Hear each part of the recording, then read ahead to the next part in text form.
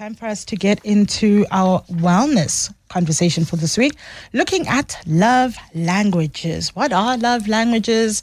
What do they tell us about the things we often need from other people? Are they real? Do you believe in love languages? If you do, what is your love language? What are the things that make you feel loved when a partner or even a friend, a family member does them for you? Let us know. We want to know on 011-883-0702. You can also send us your WhatsApps on 072-7021-702. We are joined, as always, by our resident clinical psychologist, Dr. Kosi Chiane. Dr. Chiane, a very good morning to you. Good morning, Gooks.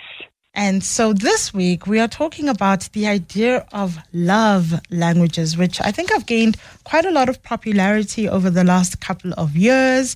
Yep. And when we talk about the love languages, there are apparently 5 of them.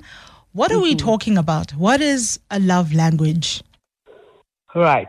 So I think for me, love languages are a conceptual framework that then serves as a window, a lens, a vocabulary, a construct that we can draw on in order to look and see and read patterns of inclination within ourselves and others.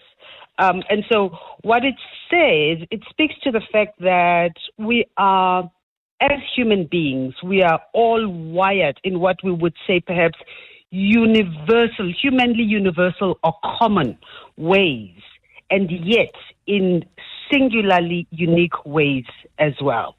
And so it then allows us to tap into that person's code, as it were, the Da Vinci Code, each person's code, that allows us to be intentional in how we interact with them so that we are able to maximize the impact and therefore the benefit of our efforts in reaching them in our acts or in things that we say and do, so that we are able to speak to each other rather than past each other.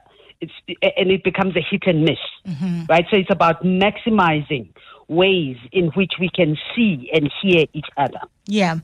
And so I remember watching, I actually can't remember if it was a video or if it was a tweet I'd seen that said love languages are often about, or can often be, the things we wish we could have gotten as children that now as adults are quite fundamental for us. So if you are someone that, your love language is words of affirmation, the theory was that maybe you grew up in a home where, your parents or your primary caregivers never told you that they were proud of you, or that that you were pretty, or that you did a good thing, that where someone sees you and affirms you, that's how like words of affirmation would become important. Physical touch, you were someone, and I imagine, you grew up in a home where there wasn't hugging or touching or kissing, and so that becomes a thing that becomes quite fundamental. Is there any truth to that often what we then say we need now as adults is stuff we actually wish we'd gotten, or that we desperately needed when we were younger, but couldn't ask for it for whatever reason? So there's certainly a lot of truth or a possible validity in that argument, but equally so, the opposite could be argued, that says, because I grew up with words of affirmation, those are the things that resonate with me. So when I don't hear them anymore, there is a longing for that continuity, because they have shaped who I am or how I am. They've, in some ways, I've been wired by that language, and therefore it's a language that's immediately accessible to me. And maybe the others are what I don't know, so they therefore don't speak to me as much. They don't resonate.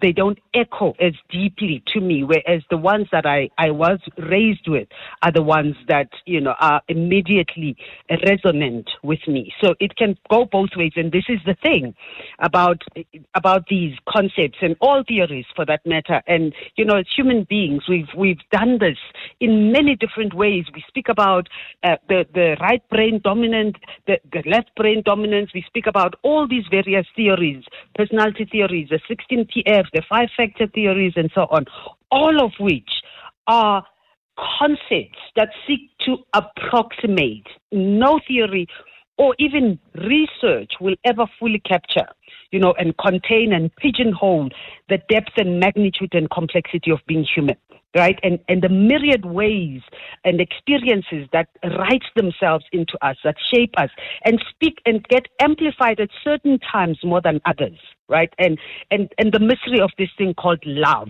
itself. There's a whole complexity to it, but it gives us, and the analogy I'll use is the one that says, they serve as a finger pointing to the moon, but it will never equate to or be the moon itself. So again, they are just windows into a phenomenon that's much more complex and deeper. So on the one hand, they kind of seek to simplify and perhaps give us some simplicity, a handle that we can hold on to, but they also talk to the complexity, both and of being human. So love languages aren't, I guess, a science. They're not, because even how they came about, I think they came about from a pastor. Yes, from a theologian and marriage counselor, Gary Chapman. Yeah, so he'd been seeing couples. He then writes this book in the early 90s. So they're not a science. We haven't had, them be tested or, they're based on research. So we don't need to be strict with them or dogmatic about them. Or mechanistic, exactly. Yes, but they can be part of the toolbox. They can be one of the ways, because I think human interactions, human relationships, just being a human before relating to other people is quite a complicated business. Indeed. So absolutely. The love languages can be very useful, even though they're not, you don't have to stick to them. Yes, you don't have to stick to them strictly, but they can be useful. You can use them as a guideline. A handle to hold on to, a map that sort of says, oh, okay, this is the lay of the land, but it doesn't necessarily pinpoint the actual point, right? Which is the singularity and unique ways in which those things will play out. They again, it is about perhaps an attempt to simplify, to render accessible to the average human being. What are those things that speak to us for various reasons, some of which you've alluded to, when we started off here, about what are the basic fundamentals, what's the blueprint of these things in our lives, and it may be the absence thereof or the presence thereof that make them resonate in certain ways. However, point to be made is they will not speak to everyone at all times. And at certain times in our lives, some may be amplified, more amplified than others because of particular circumstances and the time in which we are, and perhaps certain needs, supersede others, and wants and desires and preferences supersede others. So all they are is really a vocabulary that's there for us to be able to say, how do I begin to make sense of this thing called human? Yes. And how do I develop a language that allows me to think, to act, to express in ways that reach the person more than others. And so it almost, one of the things I keep hearing, and it's from one of our other contributors, Nikki Bosch, she often says with parenting, the kids need, that their core needs are, to be fed, to be watered, but also to be seen or feel to be seen. And it seems, with things like love languages, even when we talk about things like attachment styles, are you avoidantly attached or anxiously attached or fearfully avoidant or chaotically avoidant? All of those things seem to be about how does this person that I'm in a relationship with, whether it is romantic or not, how do they feel seen? What are the things that help them feel this person sees me? This person has made an effort in some way to understand me. Because sometimes you can't just love someone, but it's not in the way they want or they need. Absolutely. And so in the end, they feel as if you don't love me, even though you're putting in hours and weeks, but it's not in the way that they want. So not that it doesn't count, but it doesn't resonate. Exactly, that amplification, and it leaves both sides feeling disappointed, because the one person says, I'm doing all of this, I'm saying all of this, and they don't appreciate and the other person says, feels like they don't feel appreciated by what the other person does. And what it does, I think the one important benefit of that is that it allows us to kind of step out of ourselves, right? Because I think the easiest or our default inclination is for us to work from where we are, right? So because something works for me, it's very easy to assume that it has the equal impact on the other person. But what the love languages suggest or invites us to consider is how does it look from the other person's perspective? How does it land for them? Does it land the same way that it does for me? Mm-hmm. And in that way, it increases our empathy, right? Because, for example, a person might, because they loved a car, they say, oh, I bought you a car. And what does that mean? They are doing it for themselves through you. Mm-hmm. Or at least that's how it may come across. Yeah. Because you would have appreciated something else. Exactly. Mm. Kingsley on WhatsApp says, good morning, Gogo, Dr. Gianni. I'm not entirely sure if I believe in the defined and accepted love languages, but what I do know is I love one-on-one quality time with loved ones. Physical affection is important. Knowing and feeling that I'm a priority in the other person's life is critical. Ultimately, my potential romantic partner must trigger butterflies and inspire me to want to be the best version of myself. That's from Kingsley in Germiston. And it's interesting that for him, he has a combination of what would be called the love languages. So quality time, physical affection, probably, acts of service or words of affirmation. So pointing to, again, they're not a strict thing that you can, it's one or the other. You have to pick one. Yeah. It can't be a combination. Sure. But also I think it's quite interesting that part of, I guess, the love language here is how the other person makes them feel. So the butterflies. Inspiring him to be the best version of themselves. Right. So that's the impact and benefit, So to our point that you cannot apply these as mechanistic tasks. And I think we are, as human beings, in our quest to understand ourselves and each other, we're invited to move away from the myopia of dichotomous thinking, right? That just sees phenomena as polar opposites, right? That sees things as either black or white.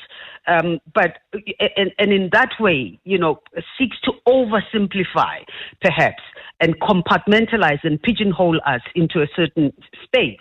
But the kaleidoscopic thinking that invites us to wrestle, it's much more challenging with our own, a broad spectrum of simplicity and complexity and the other person's, right? And so it invites us to both spaces rather than the dichotomous of one or the other. And that's, the picture that Kingsley is painting. It's saying, yes, we can recognize all of these things, and we all need, I doubt that there's any single person who can listen to these five and says, no, none of that applies to me ever. All of them apply to us in certain ways at certain times, but they will be punctuated perhaps by certain experiences or whatever it is that even we may not be aware of at all times that will resonate much more deeply at a certain time than another. Yeah. And it's quite interesting that you say even if you don't necessarily believe in, the love languages or, the particular, I guess, tools that in some way or another they apply. And it's so interesting at Mas Tibo, Tibo the foodie on Twitter says, you're right, Gogs. Mina, my love language is that I don't entertain love languages. But I don't know that you can not entertain love languages. The very nature of being in relationships, romantic, family, even in work, actually, you actually need to figure out what are the things people need to, what are the things they need so they feel, seen, respected, affirmed. So even if you don't entertain them, they're almost unavoidable. Yeah. Yes? Because they speak to our humanity. that relational currency that we have with each other, that infrastructure that we need to put in place. And I guess the word love also kind of, the immediacy of it is that it's about romantic only, and it's limited to the romantic space. But it is just about us as human beings, because as we learn to love as we are loved, right? We learn who we are by how the significant others in our lives write themselves into us and write us into who we are. That self-esteem, self-worth, self-love, and all of those things. Those are all just the universal relational fundamentals. And therefore, it is just as important in our sibling relationship. It is just as important in our friendships. And as you rightfully say, in our workspace, I'm just reminded of a conversation we had in one of our client organizations, and it was about, what forms of recognition and reward do we institute in the organization?